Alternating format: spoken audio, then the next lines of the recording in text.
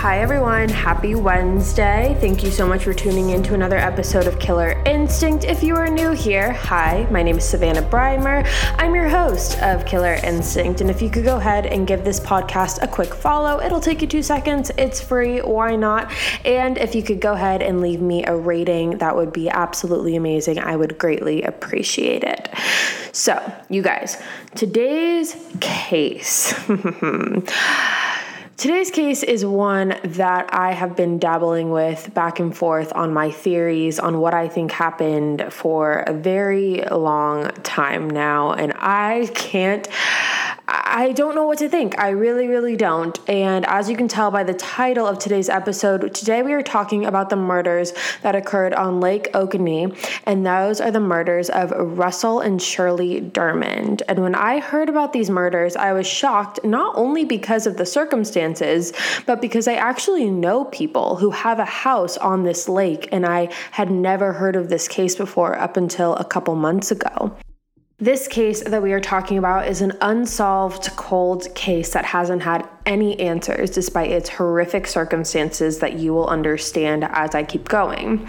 Let's talk about Lake Oconee for a second. So this is a gated neighborhood, a gated community on this lake, and it's in central Georgia, and it's an extremely nice neighborhood. Like, there's a lot of wealthy people and high class people and celebrities who have houses inside of this neighborhood. And authorities that have worked on this case call this the most frustrating case they've ever had. There's a sheriff by the name of Howard Sills who has worked as a police officer for more than 40 years. And in those 40 years, this is the only case that has remained unsolved. And he calls it a yoke around his neck. I wake up every morning and think about it, and I go to sleep thinking about it. I do this every day. End quote. Now, let's talk about Russell and Shirley. So Russell was 88 years old and Shirley was 87 years old, and they were both a retired couple living inside of Lake Oconee, and they lived there for about 15 years. And they lived to what seemed to be a very happy life inside of this neighborhood. Russell had worked as a clock manufacturing executive as well as a fast food franchisee before his retirement, and him and Shirley had been married for about 62 years, which is an extremely long time. Russell was also a World War II veteran. Russell and Shirley seemed like a very happy couple, just enjoying this chapter of their lives together. They had 3 kids who were all grown adults by this point, but their kids described them as very private people and very family-oriented people, and their favorite times were when they were spent with their family and their grandkids. So typical retired couple, it seems like, but that all changed very quickly.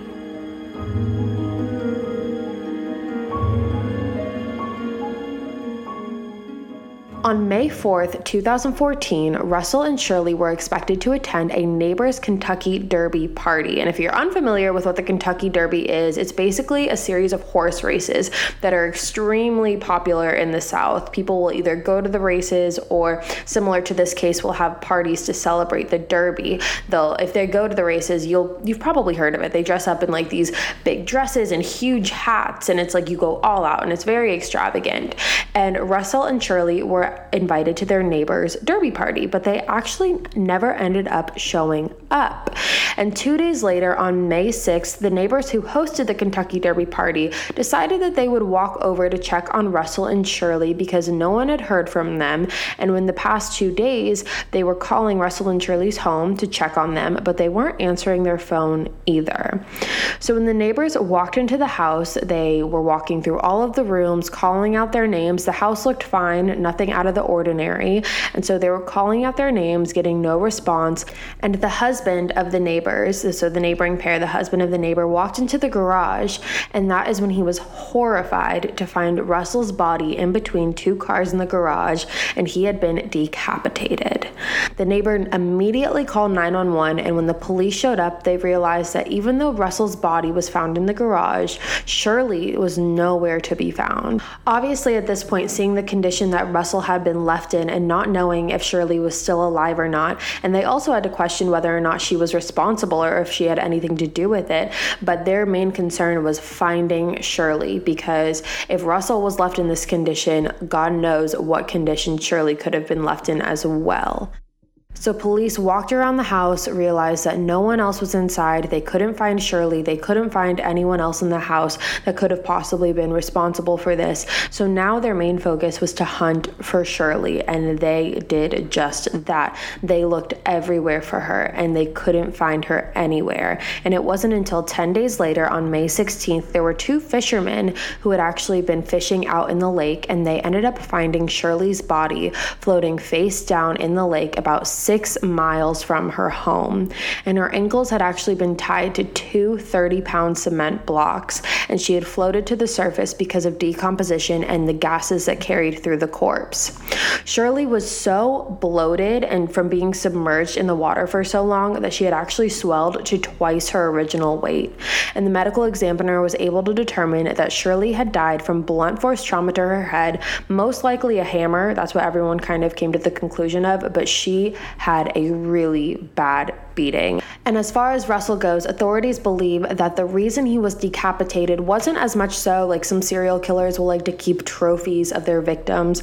It wasn't like that for this case. Police believe that he was decapitated because he was actually shot in the head, and the killers removed his head to prevent authorities from finding the bullets, to be able to connect it to a gun, to ultimately be able to connect it to a person. But they did find gunpowder residue on his collar, which is where this whole like gun theory came from. And the cut was right above his collarbone, and whoever decapitated him knew exactly what they were doing. And it wasn't done in a quick, frantic manner at all. It wasn't like a quick thing. It was very precise, which was something that the authorities were able to notice. When searching the house, there was actually no sign of forced entry or a struggle to get inside the home. There was nothing taken, and everything was in its exact place that Russell and Shirley typically left it. The sheriff had actually said that the house was quote unquote immaculate, and that it looked like it had been staged by a real estate agent. And Shirley was known to keep a very clean house, but regardless of that, like you would think that with these murders being so brutal, there would be some sign of a struggle or some sign of something. But the only thing that was unmade was Shirley and Russell's bed. And there was no sign of a struggle, like I said, and there had actually been towels placed around Russell in the garage for the blood to be soaked up. That way it wouldn't spill out to the driveway for people to be able to see it. So whoever did this really thought everything out to the final detail to make sure that they had a couple days to get out of the situation, which turned out in their favor. It worked. So now with the police being where they were, all they had was two bodies, no evidence, and no idea where to begin with this gruesome murder that happened in the place that everyone least expected it to. Now you may be thinking, this is a super, high-class neighborhood. How come? Or there couldn't be no security cameras? Because you would think in a place of wealth and luxury and things like that, that place would be jam-packed with cameras. But there were cameras at the front gate, like the security guard gate that people would drive in and out of. And from what I could tell, there was only one entrance gate, an entrance and exit gate.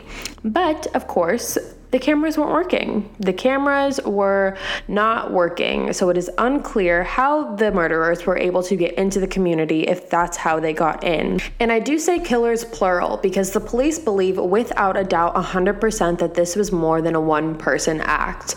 They think that this had to be at least 2 or 3 people to have carried out such an extensive murder, and to have the bodies be found in 2 different areas, both murdered in different ways. It just seems much more complex than a one-person job. So with such little evidence to go off of, the police were so desperate for help in this case, and that's when they decided to bring in the FBI. So they brought in the FBI and the Specialized Behavioral Unit to make profiles of the killers to hopefully help them narrow down their search.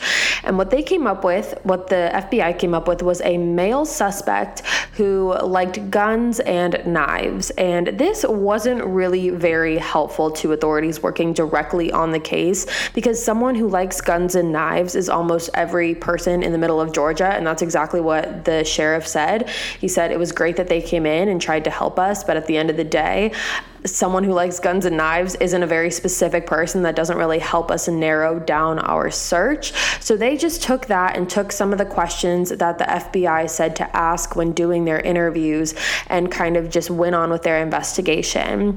They kept searching the house, and they kind of used the house as a crime scene, even though there was no evidence, DNA, fingerprints, or anything else like that they could find.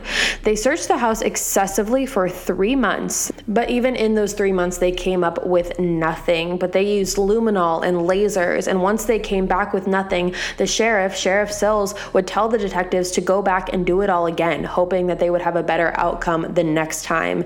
And they interviewed, you guys, everyone on this property of this neighborhood. They interviewed every resident, every gardener, every handyman, every day employee and laborer. Everyone was interviewed during this investigation process, but nothing came of it. All 3 of Russell and Shirley's children were also given polygraph tests, and all 3 of them passed. So let's talk about the last time Russell and Shirley had been seen. So the last time that Russell was seen was on May 2nd, but May 1st, Russell had actually gone to the store and to the bank. So he went out to run errands, and there is surveillance footage from each location that he went to showing that he transferred money, he picked up a prescription, and then he bought some groceries. He then spoke to his son that night as well. And on May 2nd, 2014, Russell was seen walking the golf course near his home.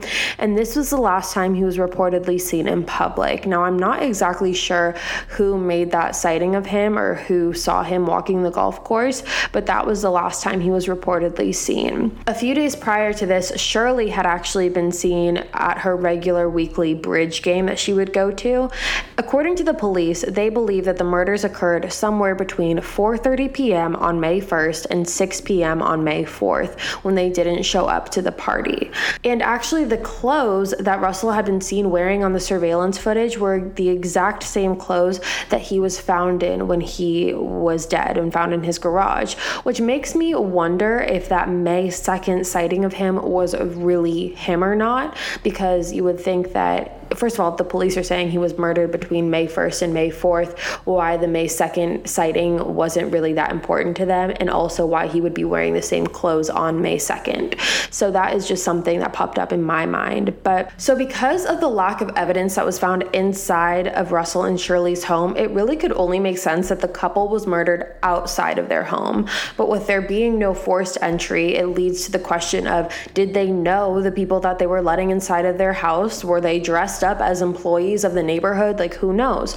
Or was this the neighborhood that was so safe that they didn't feel like they would need to lock their doors or that anyone would be a threat to them? I mapped their home, and I noticed that their home sat on the water. So they had their own path that connected the house to this dock. And from what I read, they didn't own a boat, but they still had a dock, which leads me to question that maybe someone pulled up their own boat and that's how they walked into the house. Because, I mean, for Shirley's body to be found 6 miles away, it most likely had to have been dropped off by boat, especially if it's dropped on with cement blocks tied around her feet. She really isn't going to float away at that point. She's going to stay in the exact spot that she's dropped. So my question is, maybe this neighborhood is so safe that they decided that they left their doors unlocked, like I said, and someone pulled up with a boat and ended up going through the back doors. They also had neighbors pretty close in proximity when I looked up their house. So I feel like in a murder as gruesome as this, and if we're sticking to the idea that Russell was shot in the head due to the gun residue that was found on his shirt, someone would have had to have heard something, which also leads me to believe that the murders happened outside of the house, because if there's a gunshot and if Shirley was beaten as badly as she was, the neighbors would have heard something. So that is what leads me to believe that this had to have happened outside of the house. And the police have that same theory as well. They've said that they don't believe that this murder happened inside of the house due to the lack of evidence. Okay, we're going to take a short break, but we will be right back with more of the Killer Instinct podcast. Imagine an app designed to make you use it less. Seems a little counterproductive, right? Well, Apartments.com's instant alert feature works exactly that way. Instead of scanning rental listings a million times a day, simply set and forget your search to whatever you're looking for in a place and let Apartments.com do the rest. From pet-friendly apartments to balconies to in-unit ACs, Apartments.com's powerful search tools let you know when the perfect combination of features you're seeking is listed. So you don't have to power through rental descriptions one by one. With more rental listings than anywhere else, Apartments.com's instant alerts mean that you can spend less time looking for the perfect place and more time on just doing you. Apartments.com, the place to find a place. All right, you guys, welcome back. So let's talk about motives now, because this is where things get a little bit confusing. So as far as the motives go, the police came up with several different theories, mainly all revolving around money and the idea that whoever did this was trying to collect money or valuables from Russell and Shirley. But here's where this does not make sense, okay? So this doesn't make sense because everything was left inside of the home. If this was a robbery, it was not executed well at all because there was nothing taken from the home. We're talking about expensive jewelry Russell and Shirley had. They had expensive jewelry. They had Rolex watches that could have been sold for a decent amount of money collectively if the perpetrator wanted it to be, but they didn't take any of it. And from the looks of what happened, it didn't seem that they were in a rush to get this done by the precision of the decapitation, which is also why to me it doesn't really make a lot of sense. If this was for the money, they certainly could have taken the valuables. But the fact that they didn't says to me that this was more personal, which circles back to my question of who would want to murder this couple who seemed to the public like the last person anyone would want to harm. The police announced that they did have a person of interest back in 2015, and it was actually a woman. Not that a woman would not be able to do this or not be able to participate in this, but from what the FBI said, they said it was a male. So to have a woman person of interest was kind of off course. But like I said, who knows? Maybe she could have been a part of it, and the main person who was involved in this was a man, and she was just kind of there. Maybe she was dating someone, but regardless, she had apparently been questioned several times, and the first time she was questioned, her answers didn't match up with the second time she was questioned. And the second time she was questioned more intensely, but after the second time, the authorities kind of came to the conclusion that she did not have anything to do with this. There was very little information put out about who this person was or why they thought she would have anything to do with it to begin with, but I am definitely interested to know why they thought that she could have any part of this. Clearly something she said or something didn't line up to the point where she was announced as a person of interest, but they just didn't announce her name to keep the integrity of the case, which is understandable, but I would be curious to know what led them to her. So I didn't see this theory anywhere online, but like I said, I do know people who have connections to this community. And from talking to them, what I gathered is through the rumor mill in Lake Oconee. And like I said, this is just a rumor. This could be totally false. But apparently the rumor mill through this community, a strong theory from them is the idea that this was a gang mob hit due to some shady activities that one of their children was involved in, one of Russell and Shirley's children. Now online, I couldn't find anything about their children or the type of people that they were or what they were involved in. So this is more so just of an inside source that could be totally made up. But when I started to think about it more and more, it makes sense to me. Like I said, the fact that nothing was stolen from the home and it was kept in impeccable shape, and with how gruesome the murders were, it definitely makes it seem more personal. Why did Russell have to be shot in the head, and why did Shirley have to be beaten to death? Certain things like that. With Russell, it was kind of they shot him in the head and that was it. But with Shirley, they didn't want to shoot her, or maybe they ran out of bullets, or I don't really know. But the fact that she was beaten to death and nothing was taken from the home, it was just the Russell and Shirley were brutally murdered. So that's why it seems a lot more personal. And if this was a robbery or something to do with money, there would be things that are missing. But the fact that whoever carried this out knew enough to take the head off of Russell to keep the police from finding the bullets, the knife that was used to decapitate Russell has never been found, and to take Shirley 6 miles away from her home and dump her body in the lake shows me that whoever did this knew what they were doing. They knew well enough not only to take any possible evidence, but to dump the bodies in 2 separate places, one of those places being a lake, which by that time the police police got to the body, all possible evidence was disintegrated. And even though all 3 kids passed polygraphs, we already know how unreliable those are, so to speak. I also want to touch on the cameras not working because there is something that does not sit right with me at all about those cameras. The fact that this murder just so happened to be carried out during a time that the cameras at the guard gate weren't working is too coincidental for me to believe it's just a coincidence. Does that mean that there's someone who works inside of the community who knew about this and turned the cameras off before it happened? Could be. Could this be because whoever carried this out knew what they were doing and made sure the cameras didn't work? Possibly. Or maybe even paid someone to turn them off, even though I feel like that one is more or less likely because from what I've been able to tell, no one saw or heard anything unusual in the days leading up to May 6th when the bodies were found.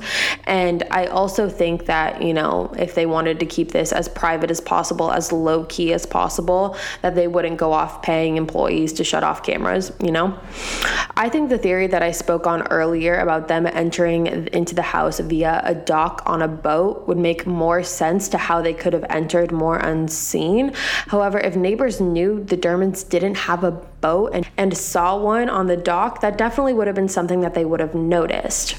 So this case has so many more questions than answers, and I know I just threw a ton of different theories at you.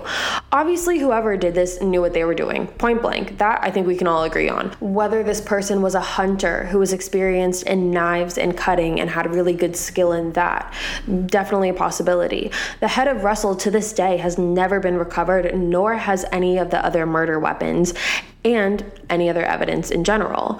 That's the part that makes me believe that this wasn't just a regular hunter. This was someone who knew how to get away with murder. Someone skilled enough to decapitate someone, to know to put towels around to soak up the blood so it wouldn't spill into the driveway. Someone who knew to dispose of the bodies separately, and someone who knew how not to get caught. The motive is also a huge question mark to me. I personally don't believe it had anything to do with the money because they would have taken the valuables if they wanted to. So what was the purpose here? What were they trying to accomplish and achieve? The fact that this is unanswered, it keeps me up at night, you guys. Like, I kid you not, this one keeps me up at night. I was literally just, when I was doing my research, staring at pictures at Russell and Shirley and just saying, like, what happened? Like, what happened to you? Like, I need to know what happened. Someone is so responsible for a gruesome, horrific murder, and someone is still out there, like, living with this every day. And it could be someone who walks in that community. Someone knows something. I feel like the neighbors have to know something. Someone in that community knows something, because for being as high class and luxurious as this community is, something like this does not just happen. It doesn't. And so I'm so curious to know your guys' opinions on this and your theories. Please DM me and email me with your thoughts on this. I actually received this case as a request through my email, which, if you are unfamiliar with, it is just killerinstinctpodcast@gmail.com. That's where you can send me your thoughts and your theories, as well as other case suggestions you have for me. Also, you can reach out to me on DMs on Instagram and Twitter. It is just @Savannah Breimer for both handles. But with that being said, you guys, my brain is rattling with this one. I want answers so desperately for this family, for Russell and for Shirley. This just makes no sense to me at all. I don't know. Like, I really, really don't know. So definitely send me in your thoughts and opinions. All right, you guys, that is going to be it for me today. Thank you so much for tuning in to another episode of Killer Instinct. Like I said, go hit that follow button and also rate and leave a comment. I would really appreciate it. I hope you guys have a great rest of your week. Have a great weekend and stay safe.